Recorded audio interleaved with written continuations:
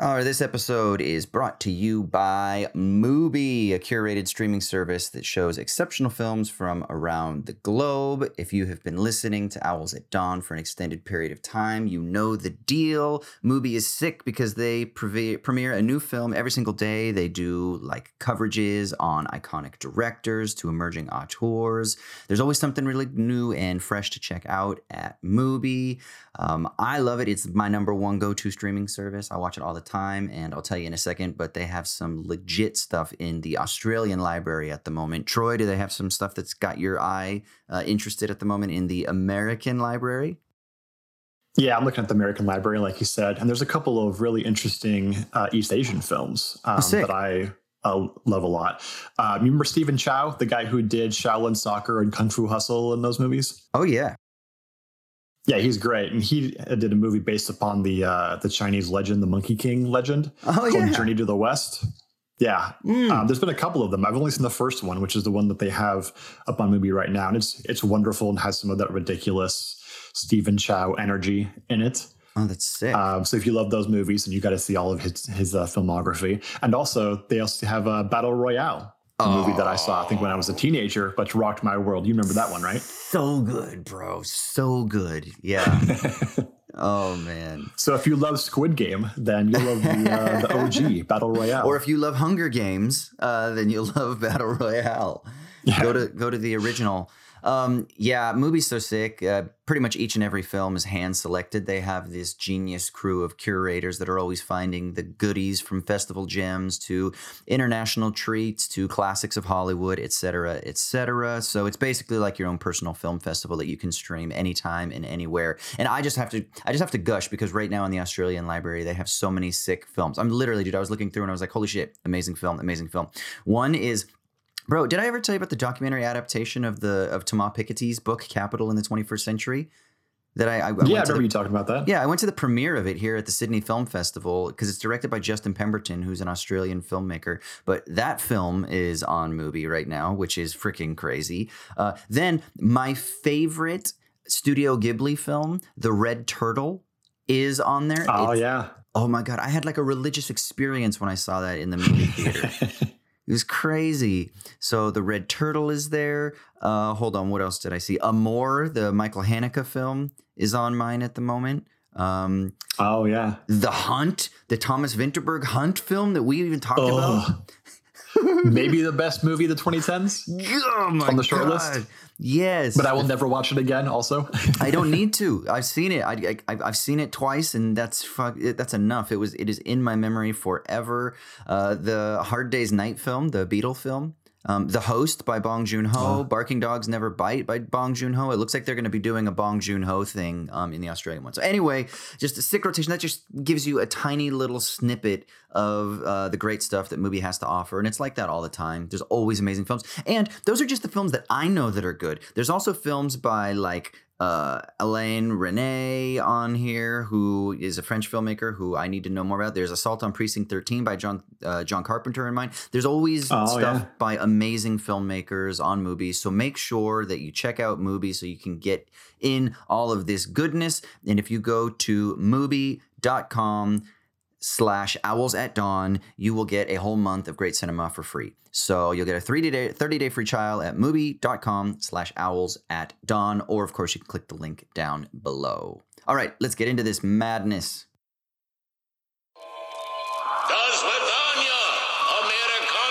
They realize that certain goals within liberalism aren't achievable with liberal means. There's a kind of incoherence in liberalism as it exists. So. I guess it's like trails and blazes with the map getting wrong, sticking labels on lists on.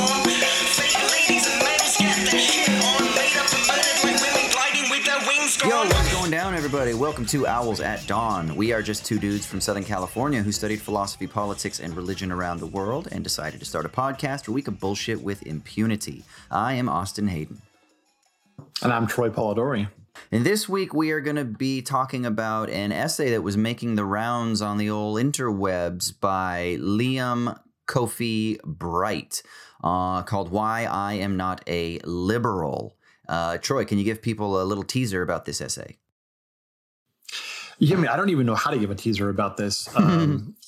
It's a bit difficult to summarize, but I mean, there's a long tradition of academics and especially philosophers writing why I am not an X, from like Bertrand Russell's Why I'm Not a Christian to I'm sure many others that you can think of. And so Liam Bright here is sort of giving an like anti-apologetics or whatever. It's both a sort of really short conceptual history of liberalism, what liberal social theory is, and then a couple of really broad-based reasons for rejecting it, which I don't think is meant to necessarily be a treatise or a polemic, and maybe the way you might think, so much as like a starting point for discussion is really how I think it probably was meant to be, which is what we're gonna, I think, do here. So. Yeah, and he's even now posting replies to his initial post down at the bottom of the blog post as they come up. So I think there's like 4 or 5 like substantial written replies that he's linked to, that he's kind of saying, oh, and so is objecting to my take on this, and they said this, and that's made me think about this. So he's, in true philosophical fashion, I think, put this out there as a real think piece, not the way that we think of think pieces today that are all about the polemic. This is a way of opening up the dialectic, we might say. So in the old Socratic sense, not in maybe the Hegelian sense, although maybe that too. But so we'll get to that when we get to our main segment. We got some housekeeping because we got a Patreon. So remember that if you want to support us, you can at patreon.com/owlsatdawn. That's patreon.com/owlsatdawn, where we have some goodies up there for people who throw us some pennies every month. And we've been running our patron-sponsored poll, which is where we let you choose what episode you want us to talk about next. And then we put it up to a poll and we let y'all vote on it. And right now we have a tie. We have a tie between two topics. So Troy, what are the 2 topics that are tied? Yeah, so our 2 topics are, one being the Book of Job, and the other being whether it's possible to be an ethical CEO/bourgeois class trader. So very different topics. So I'm guessing everyone's going to have a pretty stark ranking there. One's clearly above the other. Yeah, so we're going to leave the poll up for 1 more week. So make sure you run over there if you are a patron and cast your vote now. If you're not a patron and you want to get in on that, go to patreon.com/owlsatdawn, and then we can hopefully break that tie. And then we'll announce on the next episode which episode won out, and then that will be the next patron chosen topic. So cool. Yep.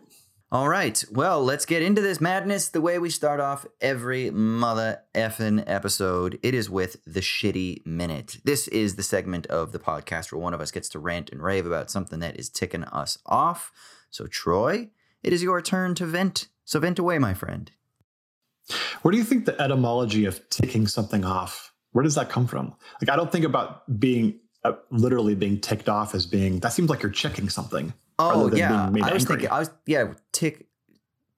Ticking off like a checklist, right? Like you tick it. Yeah. You put a little tick. But like if I'm ticked off, maybe it's just a stupid evangelical euphemism that became part of common parlance, right? So because they didn't want to say I'm pissed off because piss sounds like urine. So then they're like, I'm ticked off, like, gosh darn it. I wonder if being ticked is like being slightly hit, and the way that when you tick a check mark, it's kind of like a real slight hit, right? Yeah, that might be it. Yeah, you know what? Let's go with it. That's the answer. Well, what's got me a little bit ticked is so I went to a music festival that's in the current region in which I live a couple of weekends ago, and what's interesting about this music festival is, well, first of all, it's like an avant-garde kind of music festival. A lot of some somewhat popular acts, but a lot of avant-garde noise kind of acts and stuff like that. And I really enjoyed myself. But generally speaking, I hate music festivals.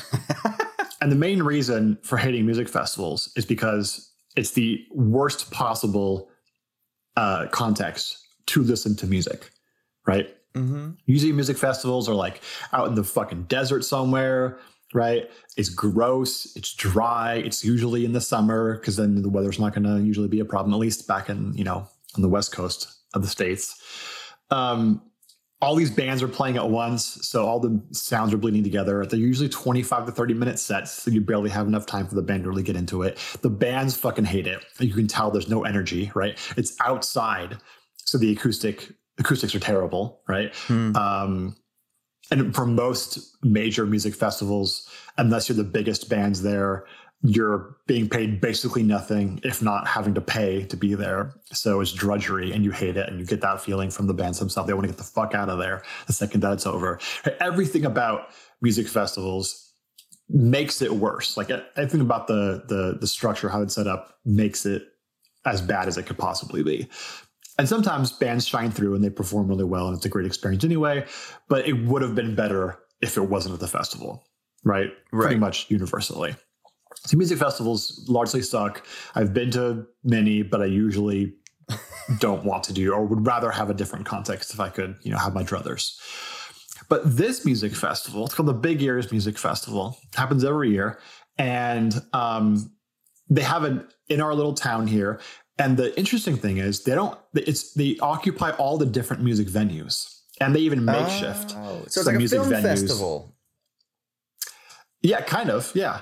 And so you walk around town and you go to the various venues. A bunch of the churches were made into places for, the quieter acts. Some warehouses were kind of transformed into little music venues for some of the electronic and noise acts. And then the big venues house some more of the rock and jazz and stuff acts. And some of the theaters too, obviously. And so the experience was wonderful. It was great. And I'm thinking, as I'm going through this experience, and this is the first time, I'm sure other festivals do this, but this is the first time I've been to a music festival where it was structured this way. Like, why did we ever do anything different than this for a music festival? Like, just go to a town and just reserve all the different venues for the weekend for all of your acts. All the acoustics are going to be so much better. Right? The context for the sound is going to be so much better. It gets to be like downtown in a populous place. So there's lots of good food readily available. So no one's getting, jobbed on like $8 waters or whatever, right? It's not out in the middle of nowhere. So you don't have to drive a bunch of hours and possibly sleep in a tent and possibly get sexually assaulted and stuff that happens at actual music festivals, right? It's really easy to improve on all of these matters by just having it in a downtown somewhere in this way. Why is this not a thing? Why do music festivals suck so much? Is it penance? Are they all masochists? Does everyone just hate themselves? And so they make music festivals because they want to hate themselves actively? Is that why music festivals exist? Why can't we do it like this? That's my question. Do you have any insight? Yeah. Could you fucking imagine if Lollapalooza descended upon fucking Hollywood? Could you imagine? It would be the worst thing in the history of humanity. Those people are already insufferable. The fucking could you imagine if everyone was all dressed up in their pseudo shamanic boho chic outfits, just strolling high on ecstasy, just strolling the streets of Los Angeles in the hundreds of thousands or however many fucking people go to that concert over a couple of days, and then just wandering around to Pink's to try to get or to try to get hot dogs. They would fucking destroy the city. First of all, I can't imagine. Austin, yeah. Austin, you're kind of acting like that's not what LA already is. But that's what I mean. LA's already at the brim, bro. It's already, it can't take any more madness. Push it over the edge into chaos. Yeah. It'd become a John Carpenter film at that point. Bro, it would be dystopian. It would be like some fucking an Arnold Schwarzenegger or Bruce Willis 80s, 90s action dystopia. That's what it would look like. It would be insane. It'd be way too much. So no, that would be fucking horrible. It works when you've probably got when you don't have Kid Cudi and the Foo Fighters headlining, it probably works when it's not, because then you're going to get 50,000 people that want to come to one. So you'd have to like limit the amount of tickets. So you'd have to have like what the Wiltern Theater one night has fucking, I don't know, Kid Cudi and fucking Donald Glover. And then the next night, or maybe at the same time, like the venues, and there's no parking in LA. So that would be a disaster. Well, LA would be the worst place for it. But the point is, it would all have to be within a few mile radius, which is what it was here. So you just couldn't do it somewhere where that didn't exist. You'd have to have the infrastructure to do it, which is why we should have good transportation infrastructure. Oh, right? So you just want to, what you're saying is you just want a different world to live in, is what you're saying. Well, yeah, obviously. Is that too much to ask? Okay. Can everything just be different so our music festivals can not suck? That's a really good reason to have a better society. Here's another reason why they do it in the current way that they do it. Because they like charging $8 for a bottle of water. They like of course. They like it. The fucking festival organizers make moolah. So that's why they do it, you know? And then I personally think that maybe there is like an anthropological reason here. There's something about the festival as being a place where people are allowed to express certain things that you're not allowed to express within the city, right? The city is the place for commerce and for the flow of commodities and services, and it's where capital lives. The streets transport people to their jobs and to venues so that they can consume. Whereas a music festival, whether or not it does or to what degree it does, is it acts as like a fucking release, right? A site where you can kind of transgress a little bit. And that's, I think, one of the reasons why it takes place. Or at least that's kind of a fantasy of what it's supposed to be. Even though most of it's like bland hedonism, it's supposed to be a place where you can go and get away, right? Where you can have a mini escape, where you can have a trip, so to speak. And so I think a lot of them are kind of trying to do the Woodstock thing and like live in the lore of that. And so I think that's another reason why it has to be outside of the city, because they want it to be something that they want the spectacle of it. Yeah, that's a good point. I hadn't thought about that. And my retort would simply be, Stop look, that. If the hippies want to have carnival out in the desert, like just go hire a couple DJs and just go, fuck each other and spread your STDs and stuff on your own. Don't make all the good musicians go out there and suffer to entertain you when you're not paying attention because you're so high. Yeah. Right. Just don't make that the good music festival. Just get a couple DJs. All you really wanted is some DJ to play some club beats so you can, do some ecstasy and like fuck 7 people. Like that's fine. Like you do you, right? But don't make all the good bands go out there to entertain you. Don't do that. Yeah, and I mean, if we really want to transgress, why not bring transgression into the city? I mean, that would be better, right? Like, obviously, the way that it's devised now is devised to try to like maintain boundaries between order and chaos, supposedly in theory, even though it's not even really good chaos. But like, what would be really cool is bring the chaos into the city, and then you would have a sort of like urban exploration vibe where it's like a recomposition of spaces that are typically used for one thing that then get a sort of like reinscription of meaning that is like overlaid them, even if just for a moment. Then you have like I know the term is associated with a guy who is controversial, but you get like a temporary autonomous zone, right? So there's some yeah, I mean, an example of how that can work well is, do you know the kind of avant-garde jazz musician John Zorn? Oh, yeah. He was the musician in residence, or artist in residence for the festival. And so he took up one of the music venues out here, one of the big ones. And the whole weekend was just he and his various groups that he either plays in and or composes for just went back to back all day, all evening, in this one place. Cool. And it was so awesome. And he's, the whole like New York avant-garde scene, he's like a huge part of that, right? So all these people from New York were down, and you get to like talk to people who are not from the area. And so there's that sort of like really interesting dynamic going on with a bunch of avant-garde people coming down and hanging out. And the coolest thing was, for some reason, this festival skews older.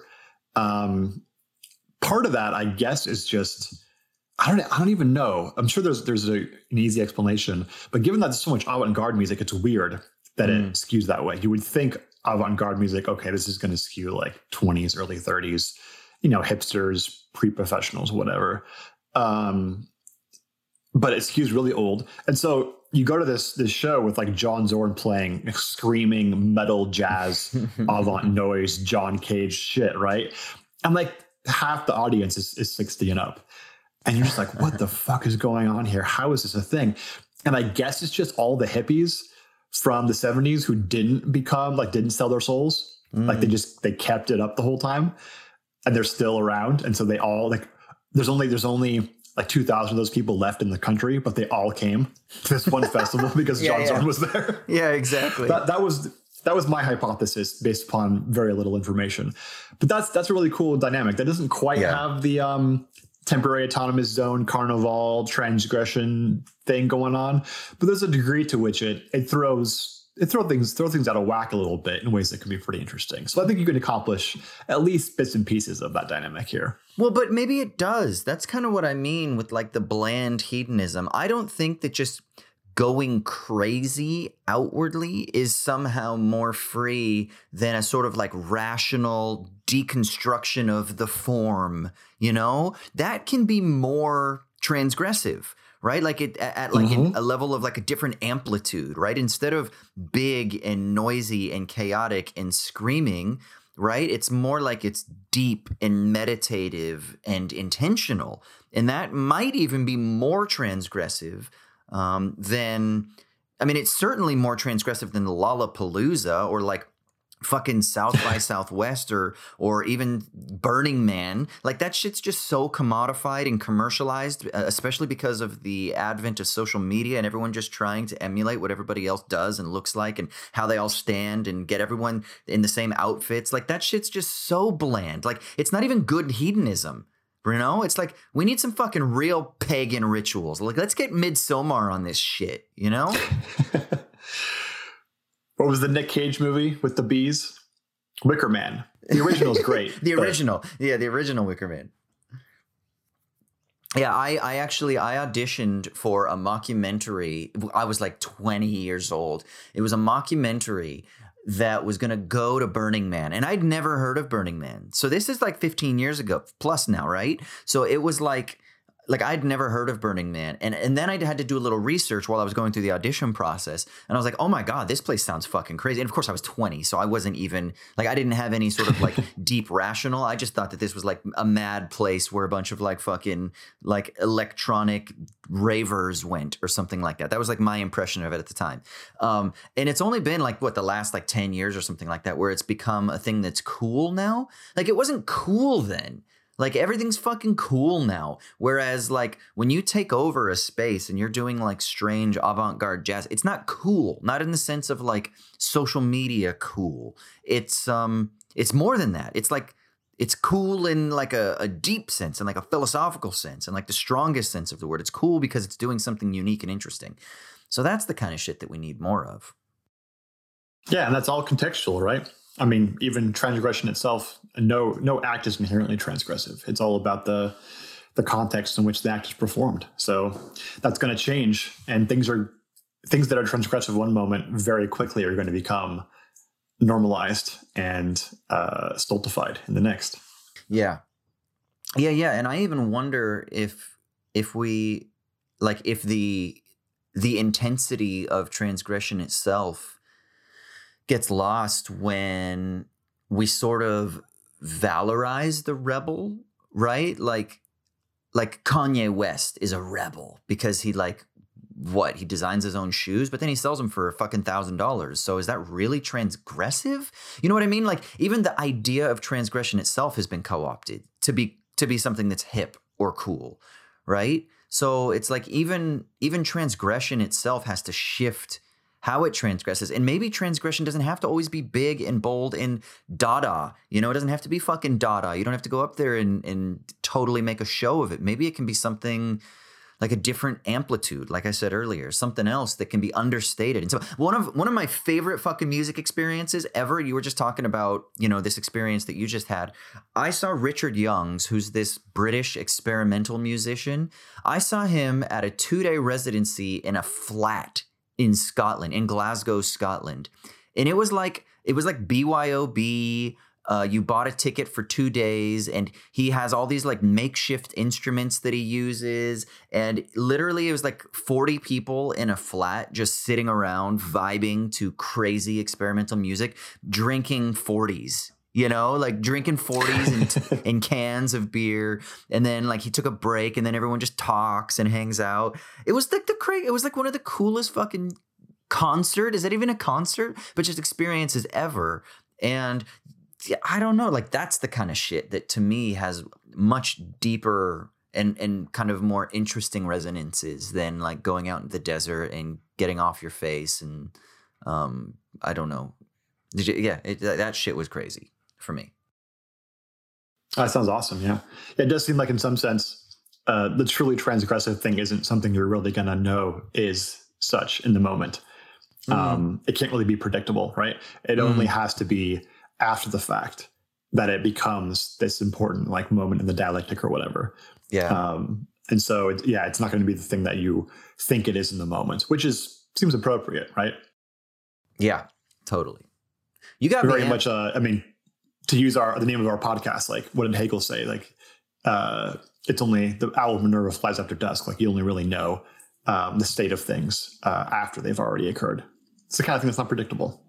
Well, but we're at dawn, bro. So we can try to sketch these things out ahead of time, right? We're trying. Yeah. Exactly. Fail again, fail better. That's it. Cool. Well, let's go ahead and wrap up the shitty minute there, and let's get into this main segment. Yeah, dude? Yeah, let's do it.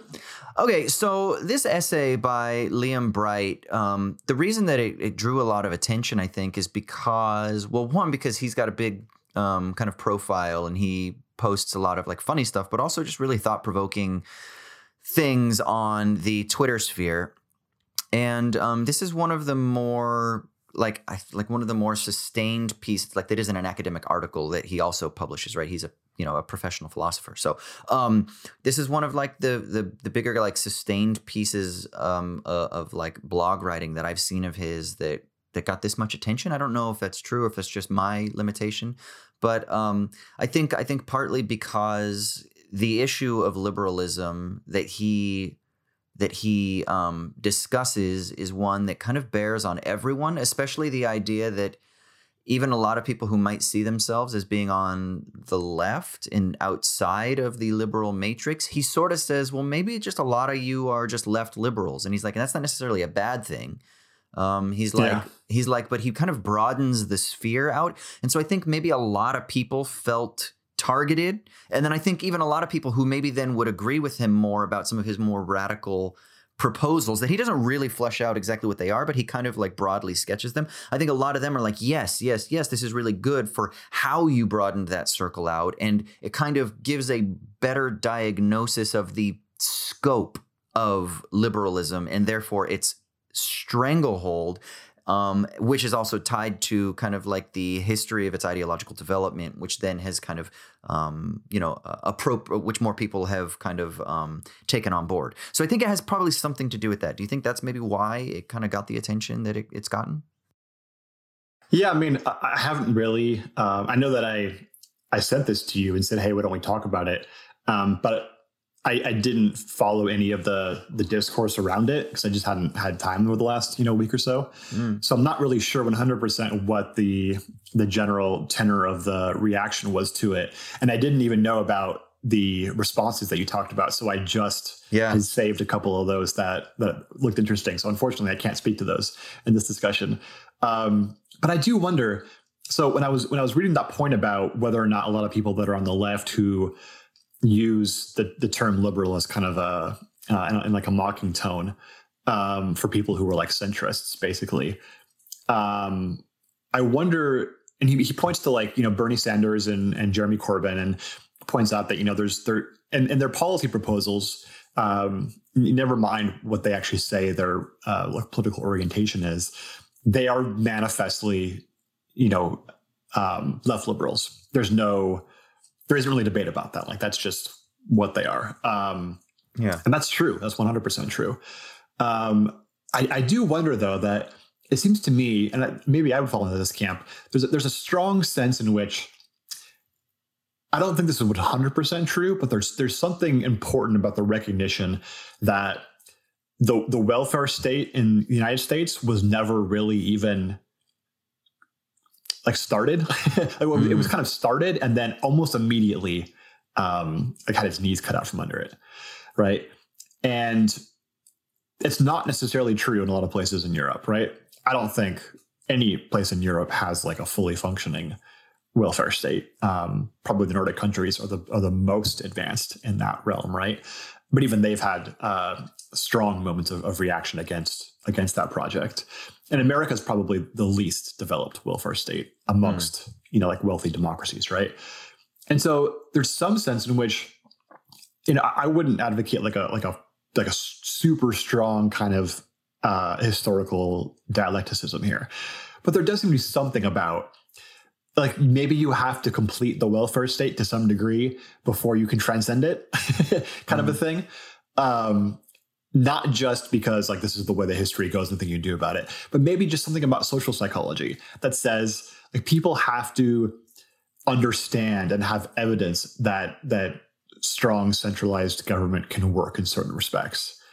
And when they have that, they're more comfortable with continuing that project down into a different like transformative road or whatever. And there's something I think really important about looking at America and seeing that certain generations of people who will move more towards the left liberal spectrum have things like the New Deal and Medicare and various other civil rights era, so big social projects they could hang their head on and say, look, this was a huge success. And the kind of thing that motivates me and animates me to subscribe to this political ideology and continue to vote for candidates who also subscribe to it or whatever, right? And we just don't have that anymore for the most part, right?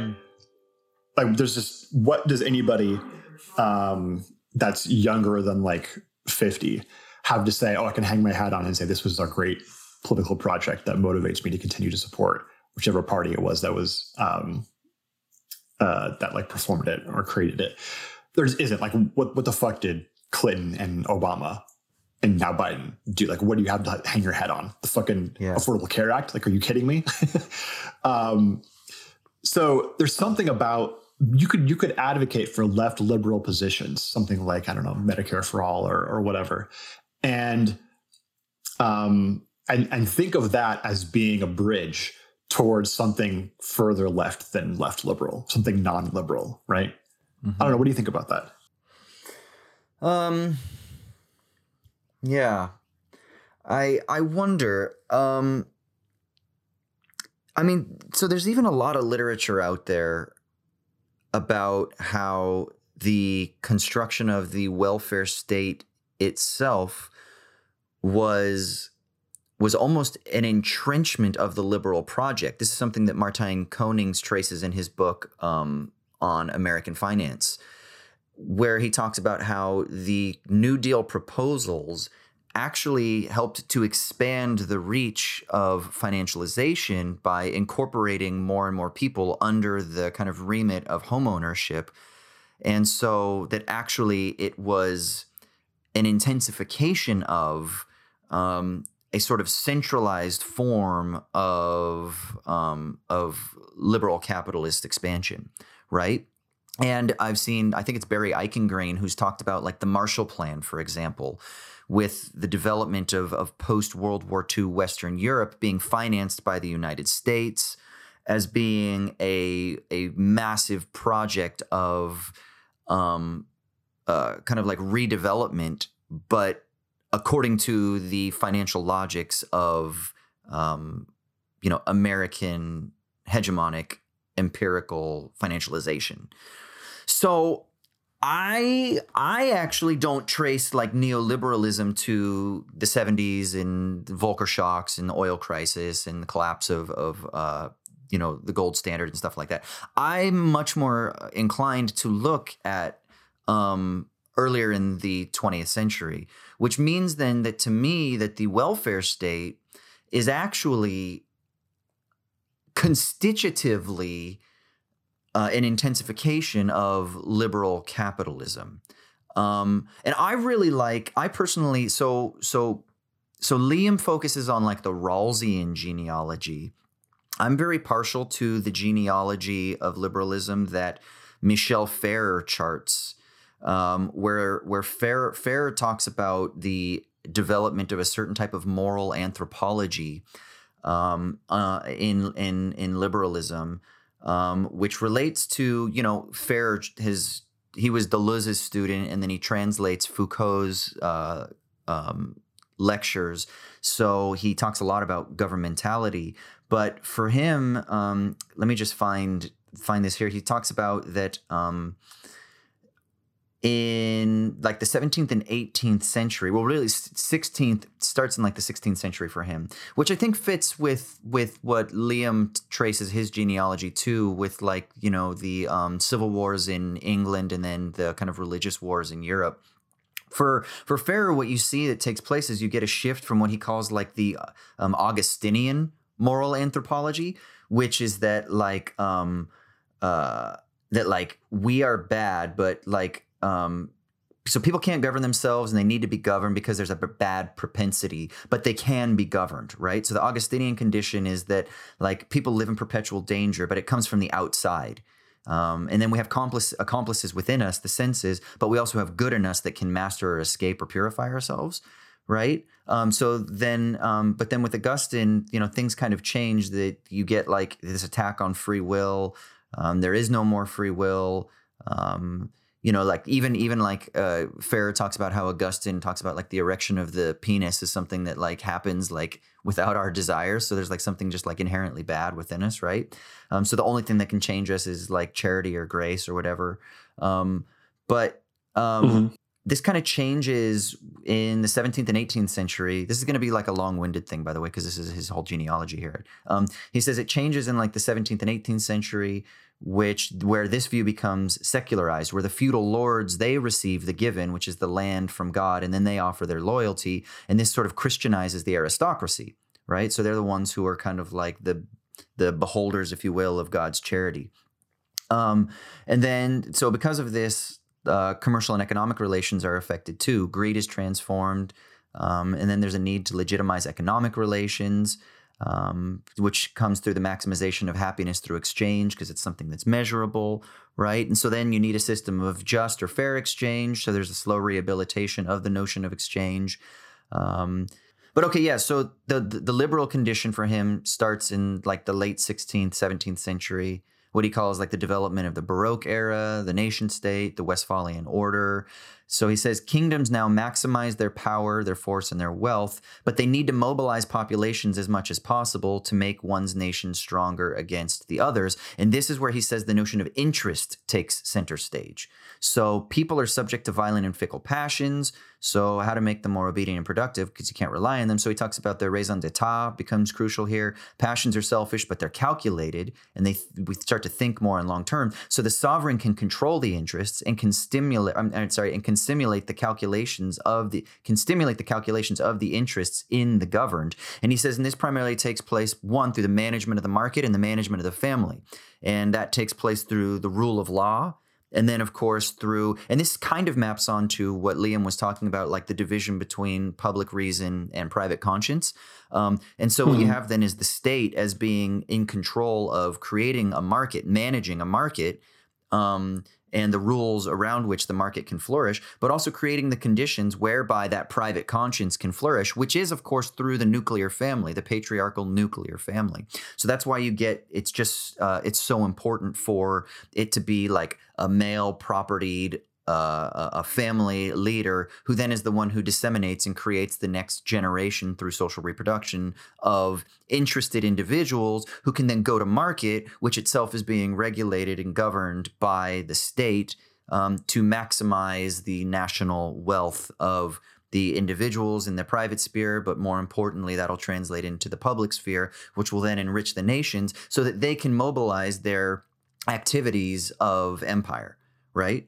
So like that's kind of what he talks about as like the genealogy of liberalism. And then he thinks that this changes with like, the emergence of kind of critiques that come from like, he calls it a romantic critique, which can come from either the left or the right. The right is more nostalgic. The left is like pre-Marxist socialists. And then you have the socialist critique, and the socialist critique says, yeah, we are interested, but the interests are class interests and they're historical. So I know I'm being long-winded here, but this genealogy I just find to be so interesting. So I'll just wrap it up real quickly here. So you get these critiques, then the romantic critique, you get the socialist critique. So the socialist critique says, yes, we are interested, but interests are class interests and are historical. But Ferris says, this is still actually working within the liberal condition, but it's a transformation of the liberal condition.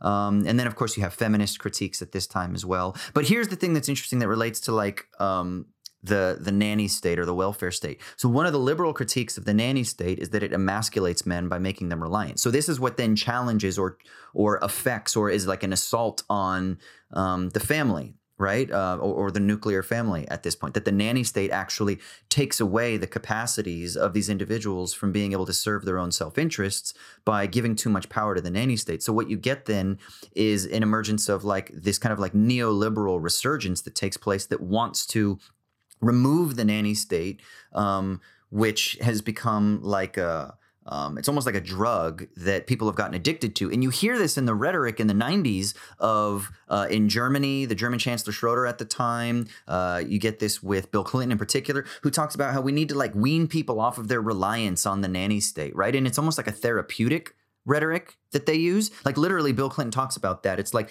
getting people to find themselves again, right? So there's a nostalgic project that is already inherent in like the neoliberal project, right? Which is like a desire to get back to a perceived order that took place under liberalism.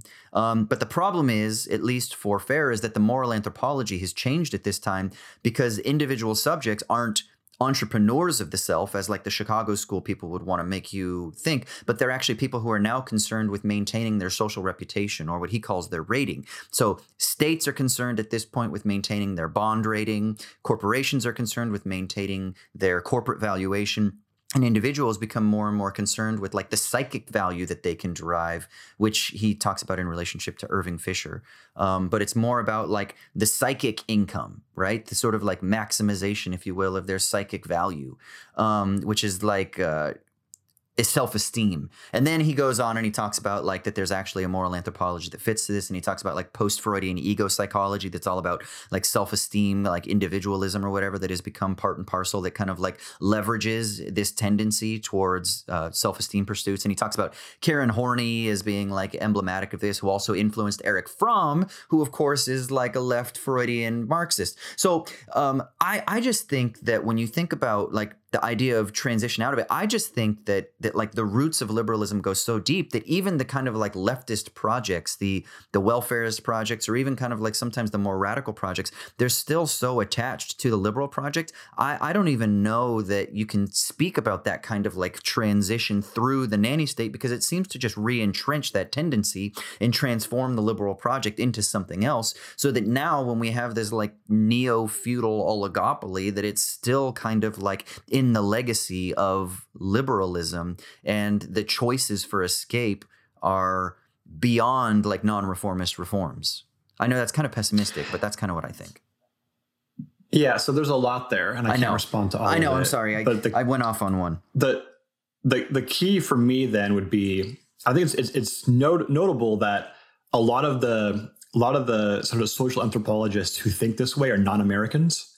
Yeah. Because they've seen a much more developed welfare state be co-opted.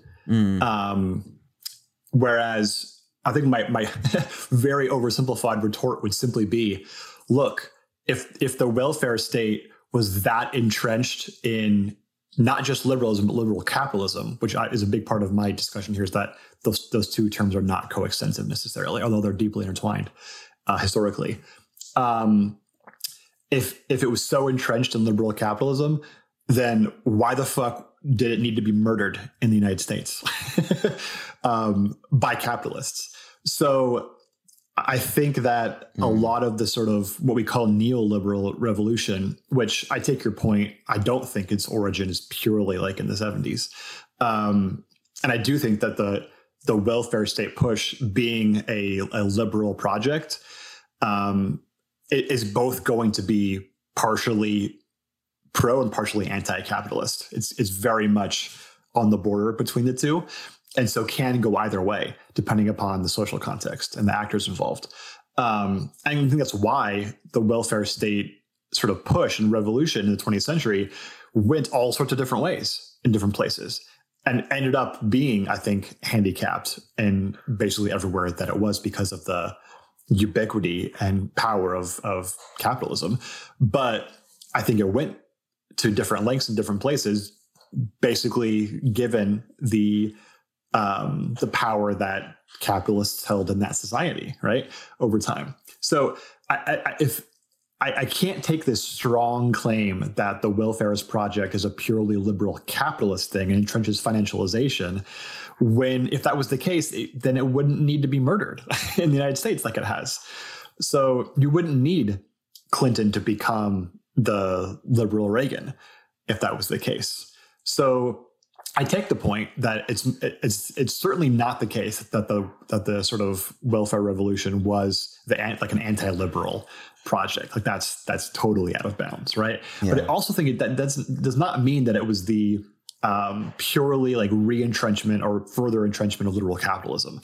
It's complicated. I think that there was several different forces at play there, and you need to have that sort of complex dynamism to explain how the welfare state project ended up in such different places in different countries at different times. So that's way too broad of a brush to paint anything. But I think it's fairly complicated. And I guess for me, I mean, history is not my thing, so I'm speaking out of bounds here. But there's some sense in which the big picture here is like, what is a society for? Like the like OG liberals, right?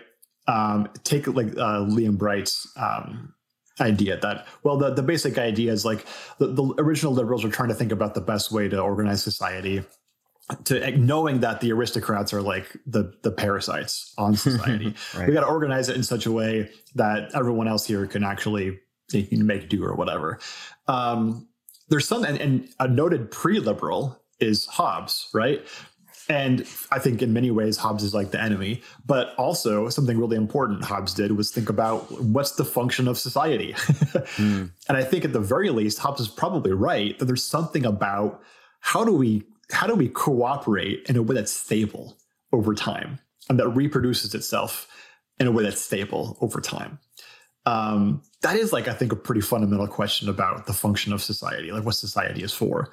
Now, Hobbes had an extremely narrow way of thinking about that, and his answers to that are even more, unfortunately, narrow. But that seems like a pretty important way to think about it. And so I don't think that given that Hobbes is a kind of a pre-liberal, right? That doesn't mean that liberalism is the only social theory that tries to answer that question.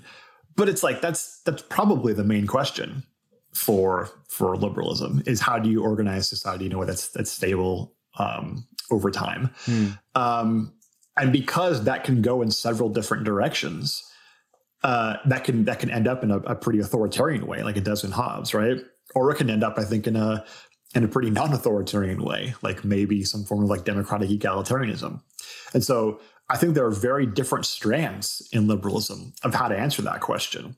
And I've talked about on the podcast before that you have, something like a Hobbes is on, one side maybe, and sort of the empiricists who follow in that vein. And then you have like I think somewhat more kind of rationalist strain of thinking about this, much more of an inflated, I wouldn't use the term inflated, but robust conception of human psychology and social psychology, probably ending up somewhere like in like a Hegelian notion of the point of society is for political co-determination and social co-determination amongst persons, such that like you can't even find liberal autonomy except in various social roles that you, upon reflection, affirm yourself in.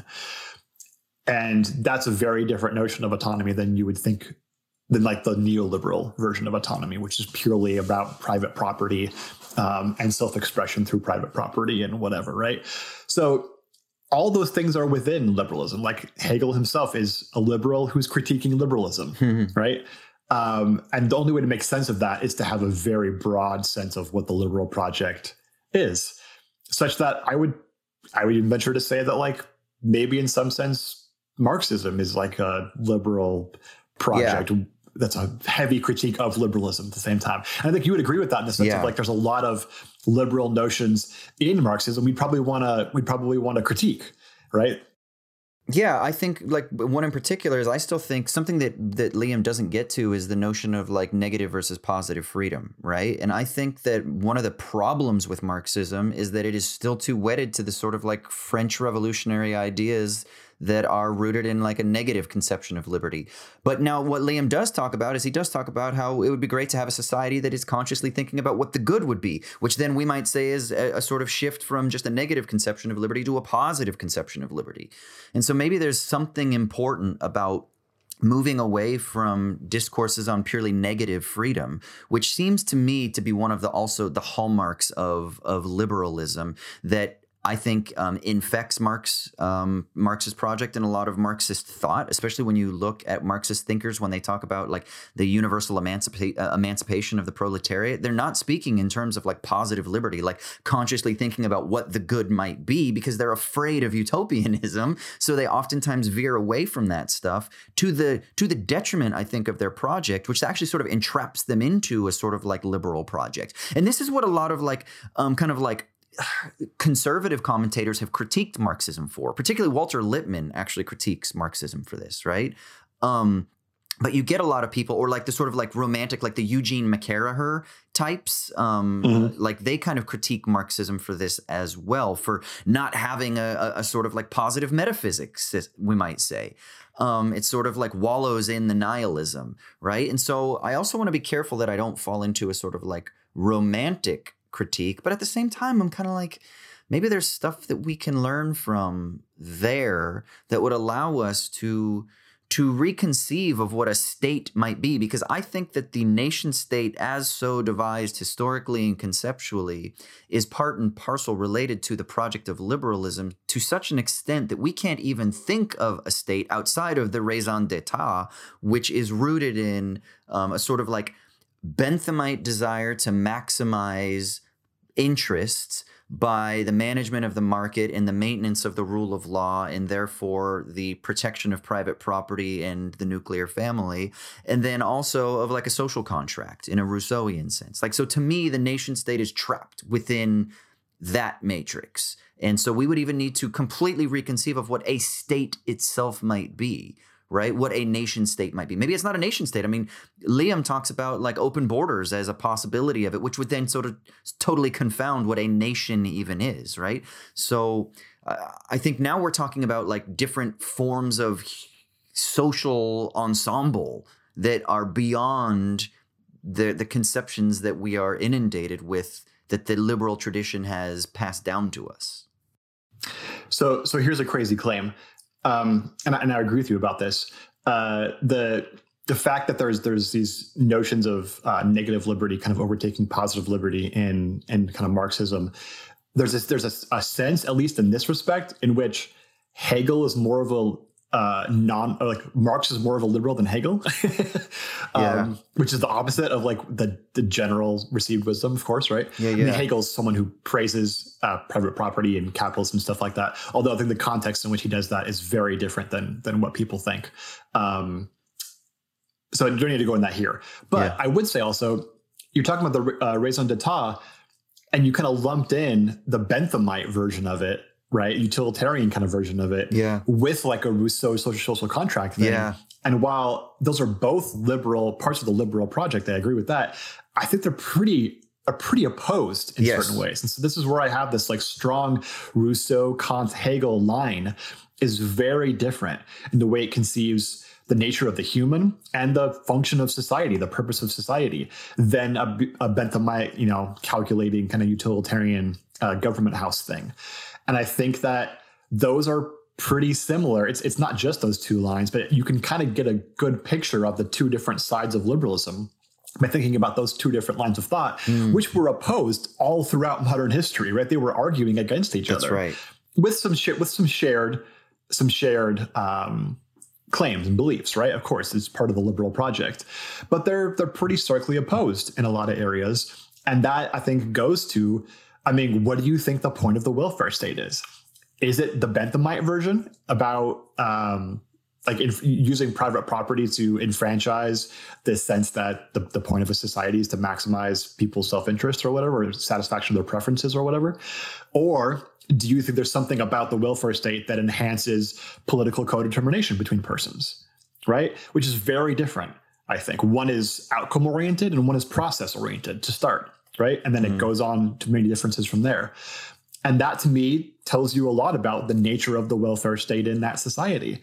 And I agree that in most existing welfare states, they function more so in the Benthamite way. Okay, yeah. And that's the problem with them. Yeah. Right? They shouldn't function like that, and they need not function like that. And I think people who are clear-eyed about what a better welfare state would look like see it as a kind of political co-determination or an instance of forming that. I mean, think about, we've talked about several times in this podcast, when Bernie talks about Medicare for all and stuff like that, he always couches it. I mean, it's rhetoric, right? But he couches it in this, like, what would you do for the person next to you who you don't know?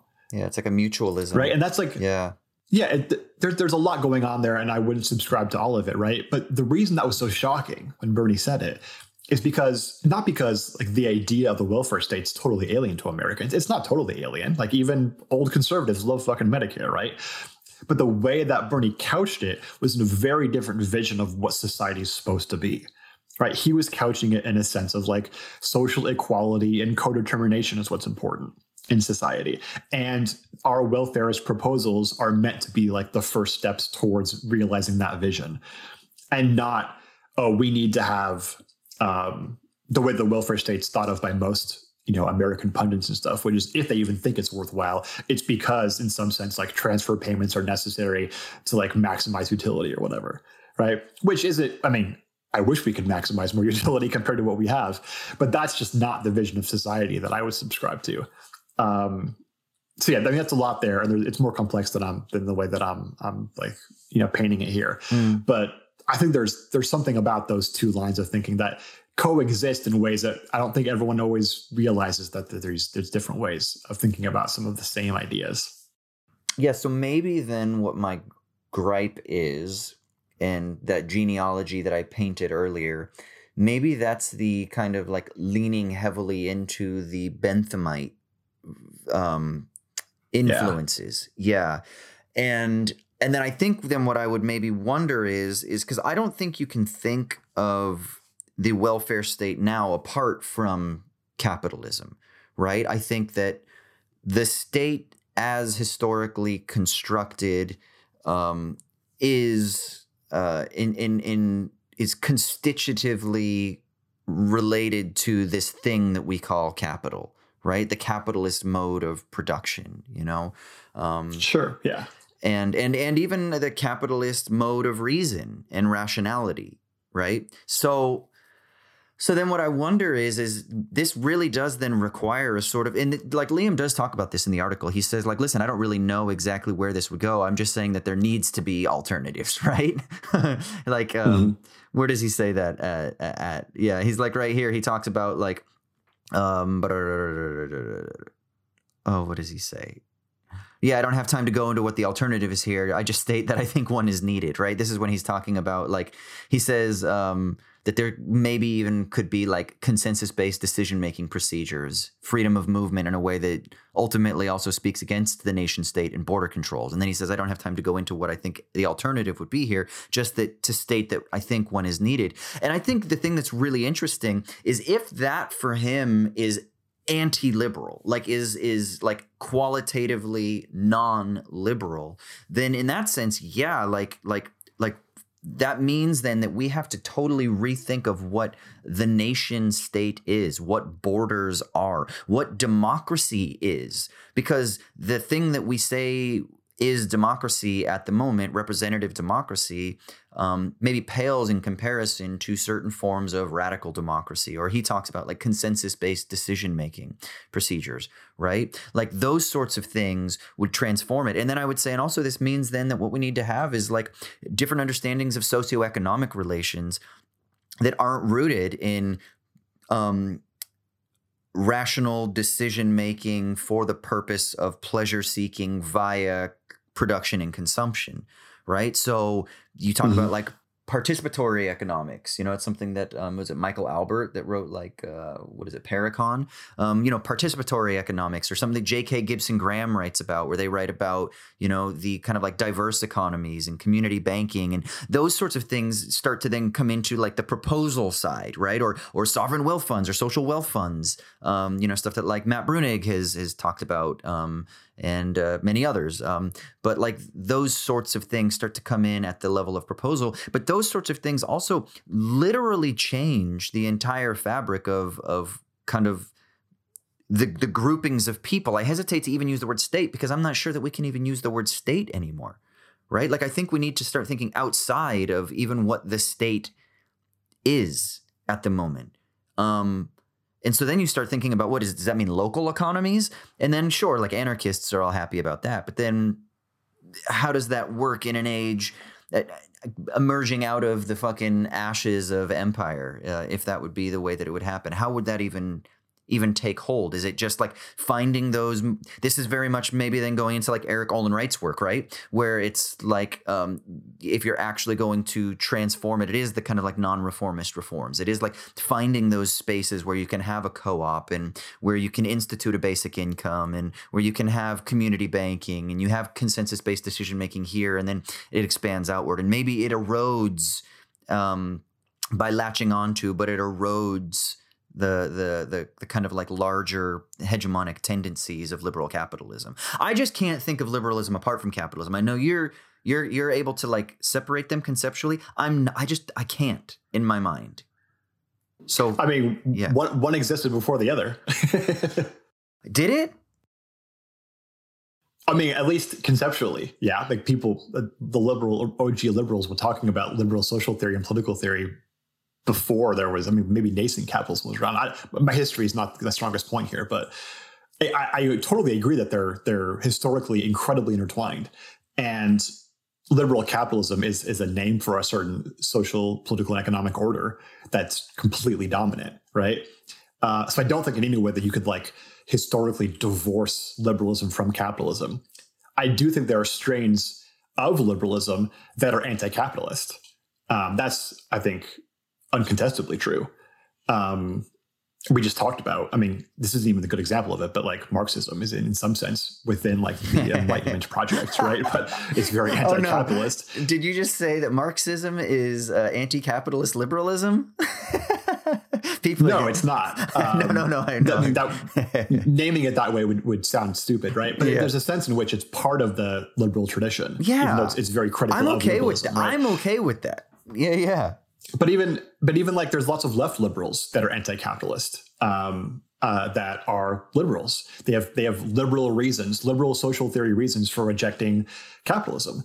There's a very strong strain of that. So I do think it's not the dominant strain in liberalism, certainly, right?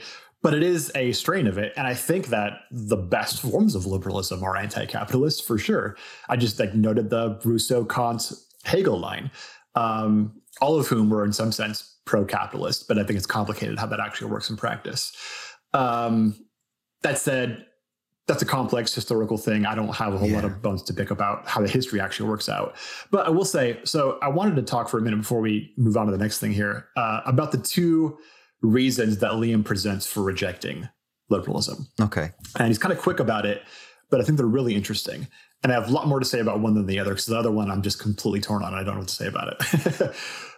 The first one, which I don't have much to say about, although I'm curious if you do, he says, I do not believe that anything like the public reason, private conscience dichotomy can be made to work. I think the state has to, in fact, take a side on contentious issues. There is no neutral position or viable overlapping consensus or anything of the sort. I'm super torn on this because I totally agree with his criticisms. of this, and yet part of me is still like, there has to be a separation. There has to be some use for the distinction in practice, and the idea of the state having no neutral ground. Man, I just I feel like, I mean, this is not a good example of like a contrary to this claim, but like we're seeing right now the fruits of there being no neutral ground for like public reason. Yeah. So, and I agree with all the criticisms of it. I got no bones to pick with that, but I don't know. I want to talk more about the second one, but if you have anything to say about the first one, I'm curious what you think.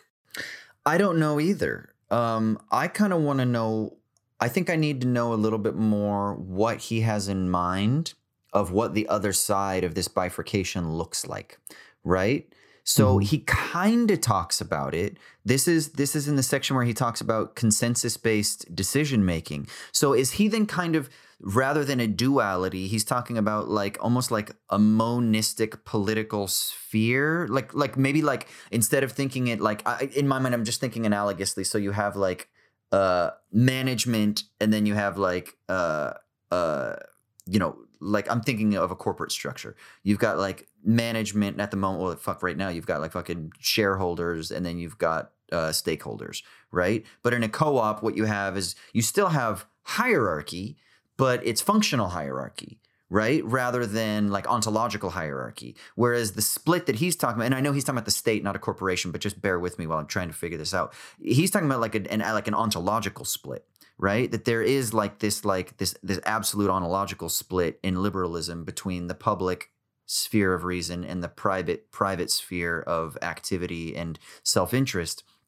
And so then what I wonder is like the co-op model, would that not give us something that at least gives us something that would be maybe more approximate to what this post-bifurcated political sphere could look like, where you still have hierarchy, so decisions can still get made, but they're not neutral because everyone's a participant in it, and then that would relate to the consensus-based decision-making that he talks about. Does that make sense? Yeah, I'm not really sure how that's connected to the specific kind of public-private dichotomy that's being used here. I took this more as a conceptually, we can't build government structures based on the idea that there's some shared space that everyone agrees on or has some consensus on, and then the rest of it is contestable. Right? Yeah.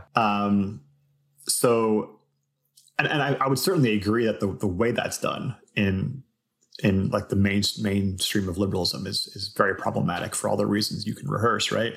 But there seems to me there has to be some built-in sense that there are areas that like one's conception of the good is their own in a sense, and there can be like legitimate disagreement over those things. I'm not saying he's like Liam's being contrary to that, because that would be pretty authoritarian to say like, no, there's no area of private conscience or whatever.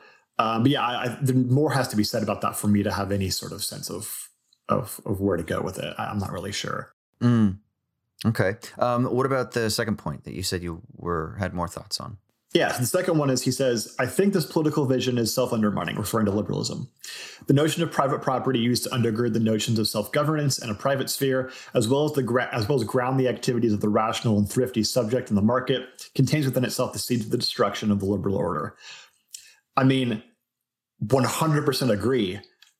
That's the notion of private property used in liberal capitalism is the problem. Like, I 100% agree with that. And I would just say, that's not necessarily, like, there are strains of anti-private property thinking within liberalism, right?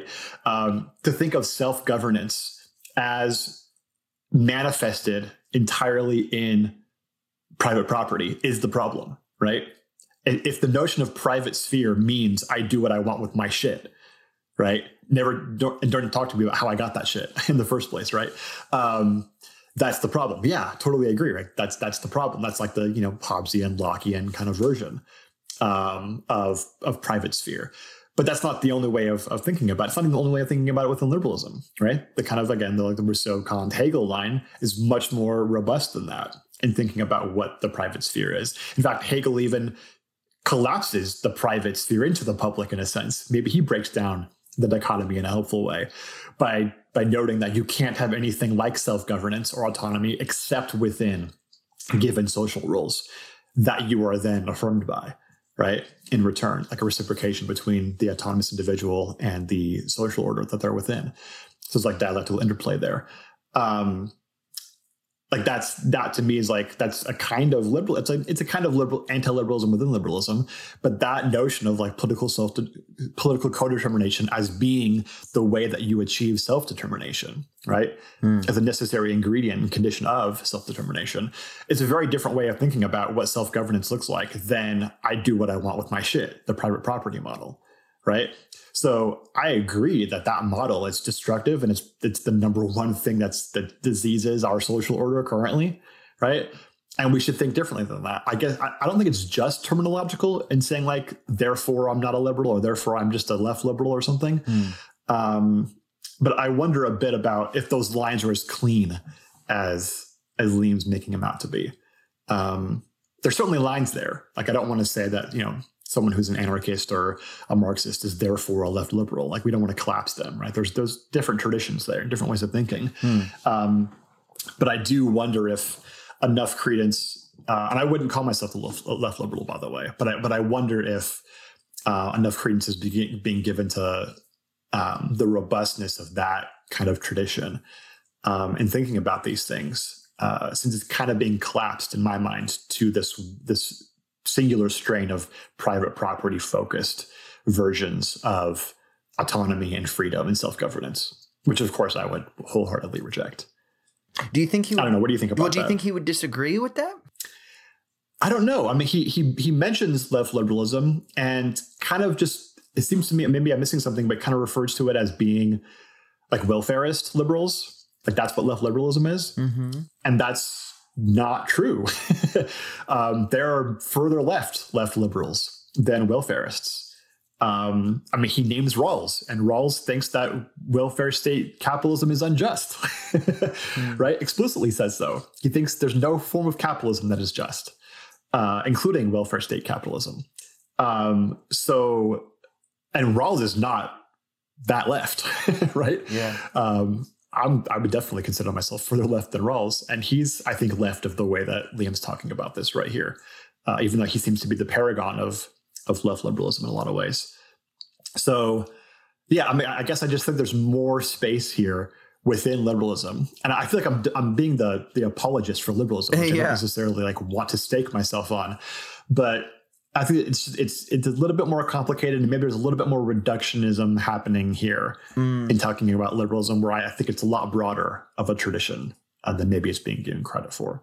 And I would expand the notion of capitalism beyond just being a system of commodity production and the private ownership of the means of production as analyzed by Marx. I think that in some ways Marx's analysis or critique, Marx and Engels, their analysis and critique of capitalism is limited in that it's wrong partly because of where they were living in Manchester, right? Like, they had a very particular experience of the emergence of factory-based industrial capitalism that was very different than if they had lived in Birmingham, for example, whereas there are people who are political geographers that have talked about this, that they say that if they had experienced that, then maybe their conception of capitalism was different, which is then why you get people like Emanuel Wallerstein and whatnot that develop world systems theory, that develop different understandings, but while still retaining the core critique of Marx's critique of capital. But I would actually even say that the critique of capital itself is limited, and I think that we need to go back to like 13th, 14th, 15th century developments of double entry bookkeeping. And I think that it's much more akin to a type of logical way of understanding the process of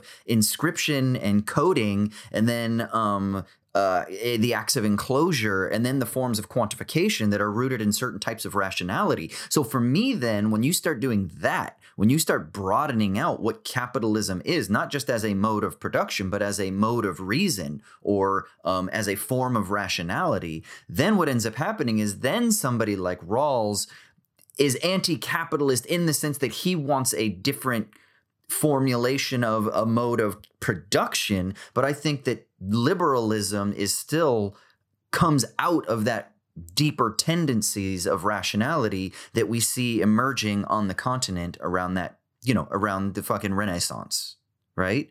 So for me, that's where I kind of am like, okay, I think there's more, it's more complex even than what he's alluding to here, but in a different way than what you're critiquing him for. You know what I mean?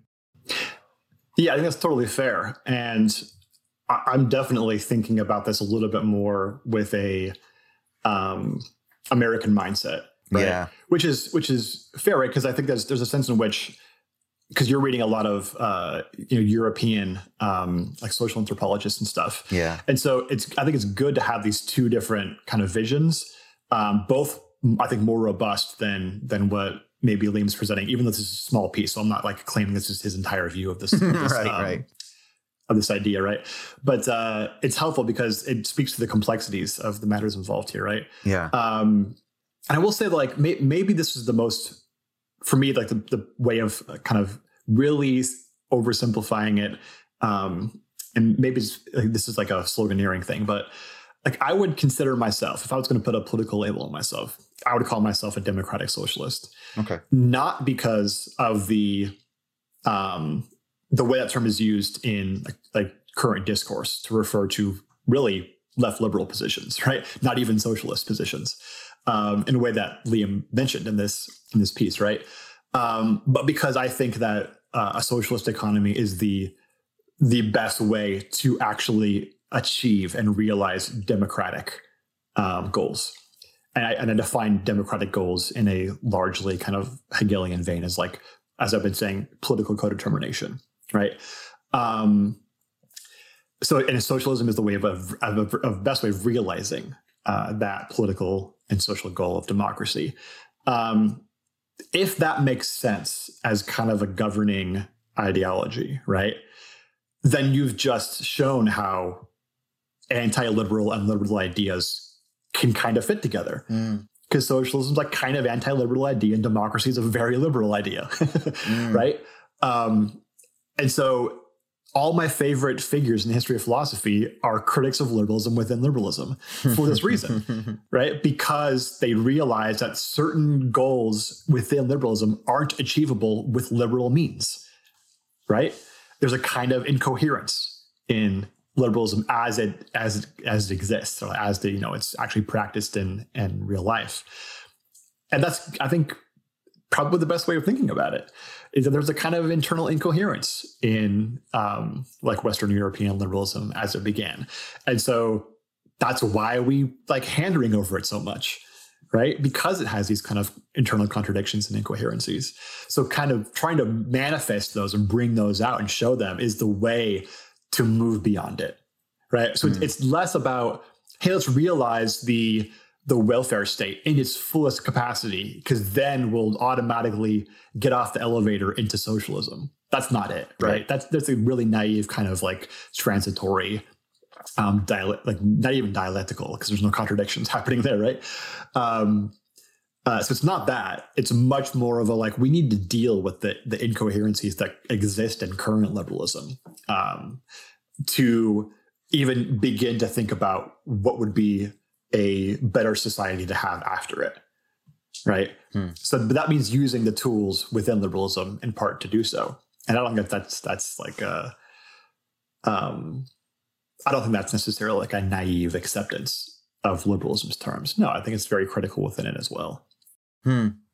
I wonder if one of like the key points of difference here then is where you would call yourself as a democratic socialist in the way that you just described. I think I'm like like theoretically, at least, I'm like a romantic anarcho-capitalist or anarcho-communist, you know? So it's like I've got a little bit of like the romanticism, the very thing that I said that I didn't want to lean too much into, but I got a little bit of that shit. I tend to be anti-state, but not in like a let's smash the state and let's throw bricks sort of thing. So because I'm still like a nice guy. So, but like theoretically, I'm like, yeah, fucking throw some bricks. But like me, I'm like, yeah, but I also don't want to like hurt people, you know? So it's like but but yeah, so I wonder if that's what it is. And I just have a hard time. I have a hard time being comfortable with like the scaling up of institutions without feeling like it's going to just lead to domination and oppression or the stifling of difference or something, you know? So maybe this is like a little bit of like that Deleuzian influence that is kind of deep in me, but it just, so for me, I'm uncomfortable. So maybe part of the reason then that I respond in the way that I do towards like the welfare state is because to me, the welfare state is still ultimately a capitalist institution that operates according to a type of process of coding and overcoding in Deleuze and Guattari's sense that stifles difference for the purpose of the concentration of power, for the purpose of the concentration of desiring production, for the purpose of the concentration of resources. And so for me, it's hard for me to think of centralization and concentration of power in any positive way. You know, even though I and then at the same time, I'm like, yeah, but I do want to think about the good. And as soon as you start thinking in those terms, you're like, well, but then you just have a certain like concentrated conceptual form, you know? So I feel torn at that place. Yeah, I will just say, I mean, we should probably move on after this, because we could just talk about this forever.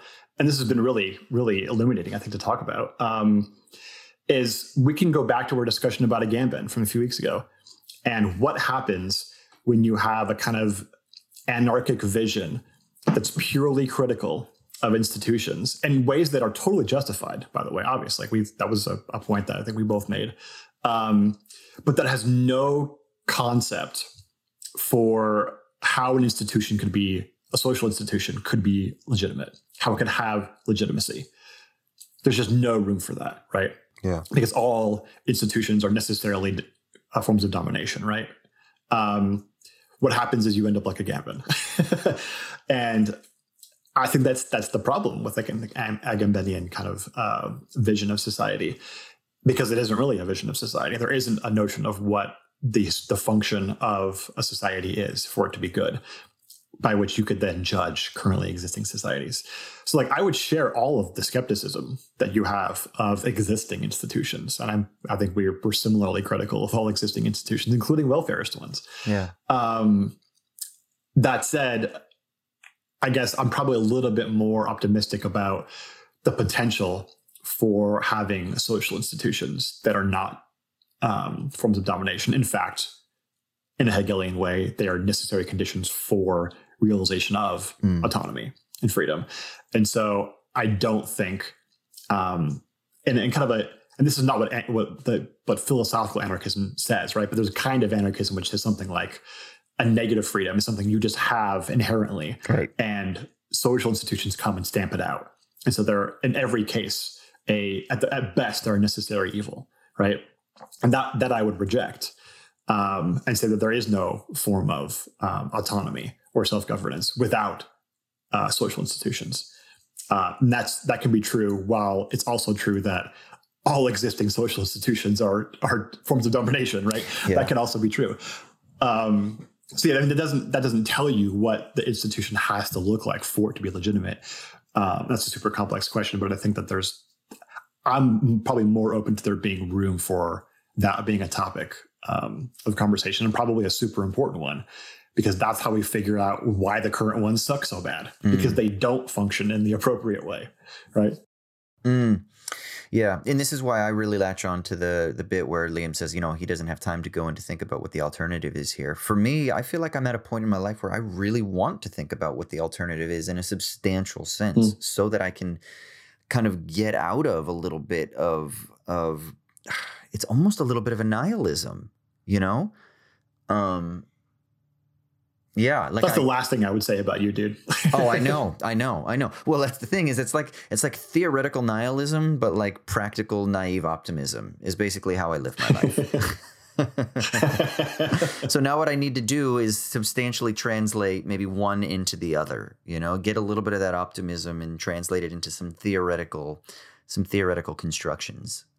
That's the project. I think a good Yeah, a good example of that, and maybe you think of yourself in the tradition here, is I think in a lot of cases, even though I'm in basically no way a philosophical anarchist, it's the philosophical anarchists who often are much more clear-eyed in their critique of institutions than even like the socialists were, right?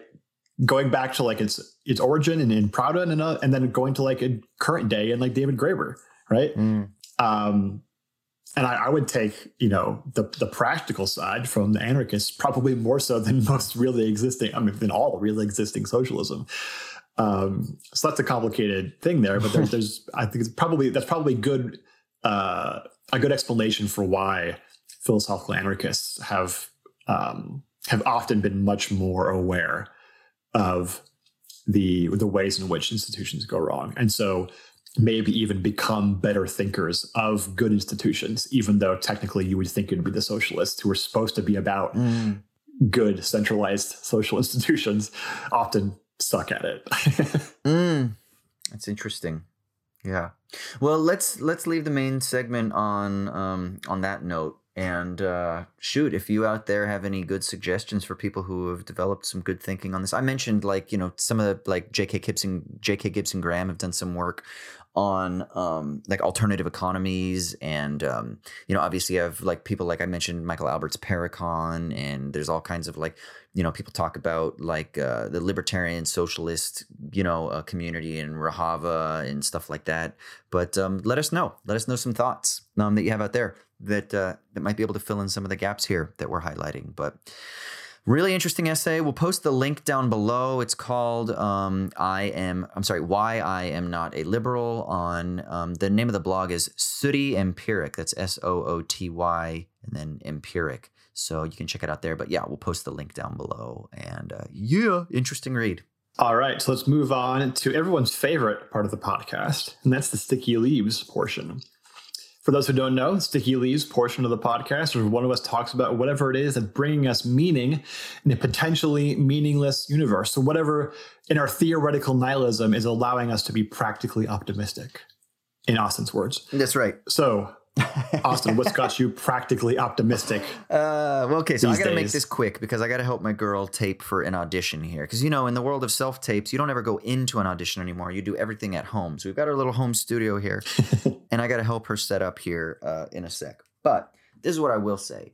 I just recently finished watching the series Severance. Have you watched this series? No, I haven't yet. So you can't spoil it for me because I really want to watch it. Okay, so I'm not going to spoil it. So I'm just going to say that it's really, really good. Almost great. I haven't decided if it's great yet. Because if Station 11 is great, I don't want to just use words to the point where they lose all meaning. But I'm almost there to say that it's great. I think that it's got some really interesting conceptual stuff. The performances are great. And I love the aesthetic. I don't know if that was a choice of the creator or if that was a choice of Ben Stiller, who serves as executive producer and directs most of the episodes. I believe most of them, or at least half of them. Well, there's 9 episodes, so it would have to either be most or less than most. But anyway, I think it's the performances are amazing. I think it's really interesting. It's just like fresh sci-fi, which it doesn't feel too derivative, and it's got some interesting ideas. And at the same time, I found myself watching it, and I found myself thinking okay, there's clearly a social commentary that's going on here, but it didn't feel so on the nose so as to be just simply representational, right? I didn't find myself going this person is that person, and this company is that company, and this country is, you know what I mean? Like how so much of social commentary, allegory, films, basically. Yeah. It just kind of felt fresh, like it was creating a new language and a new aesthetic. I mean, not new, obviously. All art is, communicating intertextually, but it felt like it wasn't trying so hard to just be on the nose of I'm critiquing Bezos and Amazon or something like that. You know what I mean? Yeah. And I thought it was really well done. And like I said, I like Adam Scott. I've never been a huge Adam Scott fan, but I like him enough, But in this, he's fucking phenomenal, right?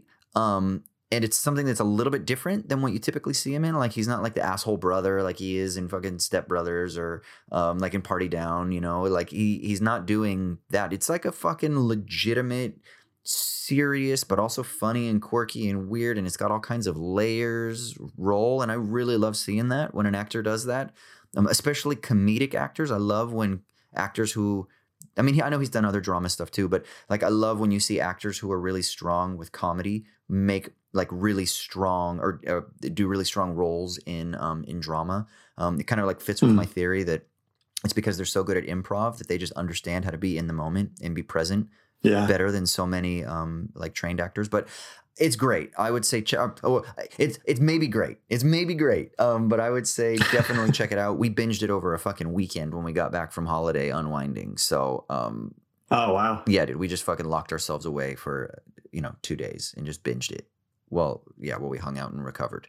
It was great. So, or almost great, maybe great. But yeah, so you got to check it out. No, I'm excited to. I can't remember. Kenton Mayasu has an essay called like science fiction and extra science fiction or something like that. Okay. Where he uses different kinds of, he categorizes different kinds of science fiction to like, as another example of his notion of like hyper contingency or whatever. Yeah. And I can't remember the actual argument. It was more complex than this, but something like the level of contingency that it recognizes or whatever. And I buy the idea that like, maybe that's a cousin to what you're saying about how so much science fiction is purely allegorical, and especially the dystopian stuff is this way, right? And it's just like, it's so boring and easy. There's no like work to the interpretation. And the best sci-fi historically is always kind of free floating, right? It's not just polemical. It's not just like a romp or whatever. Like, it's creating a new world, in a way, that it involves the viewer in a much more intimate way, I think, because you have to sort of like mentally and cognitively be so much more involved in thinking about how different this world is than your current world, and how those different forms elicit all new kinds of, values and concepts and things. And that's all the best sci-fi. So you gotta love that stuff. It doesn't come around very often. So no, I'm glad when it does. I'm super glad when it actually gains some traction in the public sphere, like Severance seems to have. Yeah, I mean, and of course it does have things where you could be like, okay, I can see I can see kind of clearly what they're saying here. But a lot of it is, just like you said, it is the creation of a world. And I think the aesthetic has a lot to do with that.